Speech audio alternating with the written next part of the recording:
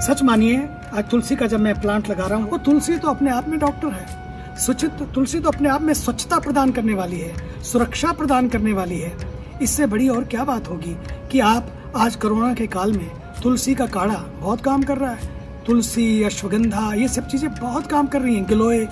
तो मैं समझता हूँ अपनी औषधियों को पहचाने, अपने आयुर्वेद को जाने, अपनी जड़ी बूटियों को पहचाने। हमारे आसपास ही बहुत कुछ बिखरा हुआ है।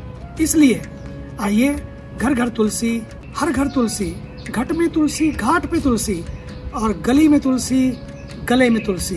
बस यही तो करना है। घर घर तुलसी, हर घर तुलसी, घर घर तुलसी, हर घर तुलसी, घर घर तुलसी, हर घर तुलसी।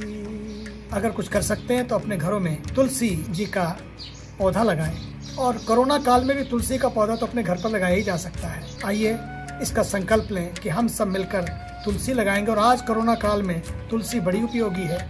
चरक ने, सुश्रुत ने तुलसी जी के बड़े लाभ बताए हैं। इवन आयुर्वेद में ये तुलसी हमारे त्वचा के रोगों को दूर करती है, अनेकों रोगों को दूर करती है। वैज्ञानिकों ने इसके अनेकों लाभ बताए हैं।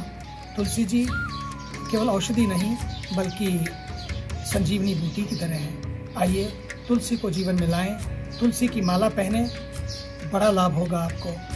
घर घर तुलसी, हर हर तुलसी। आइए मिलकर तुलसी लगाएं और जीवन को तुलसीमय बनाएं।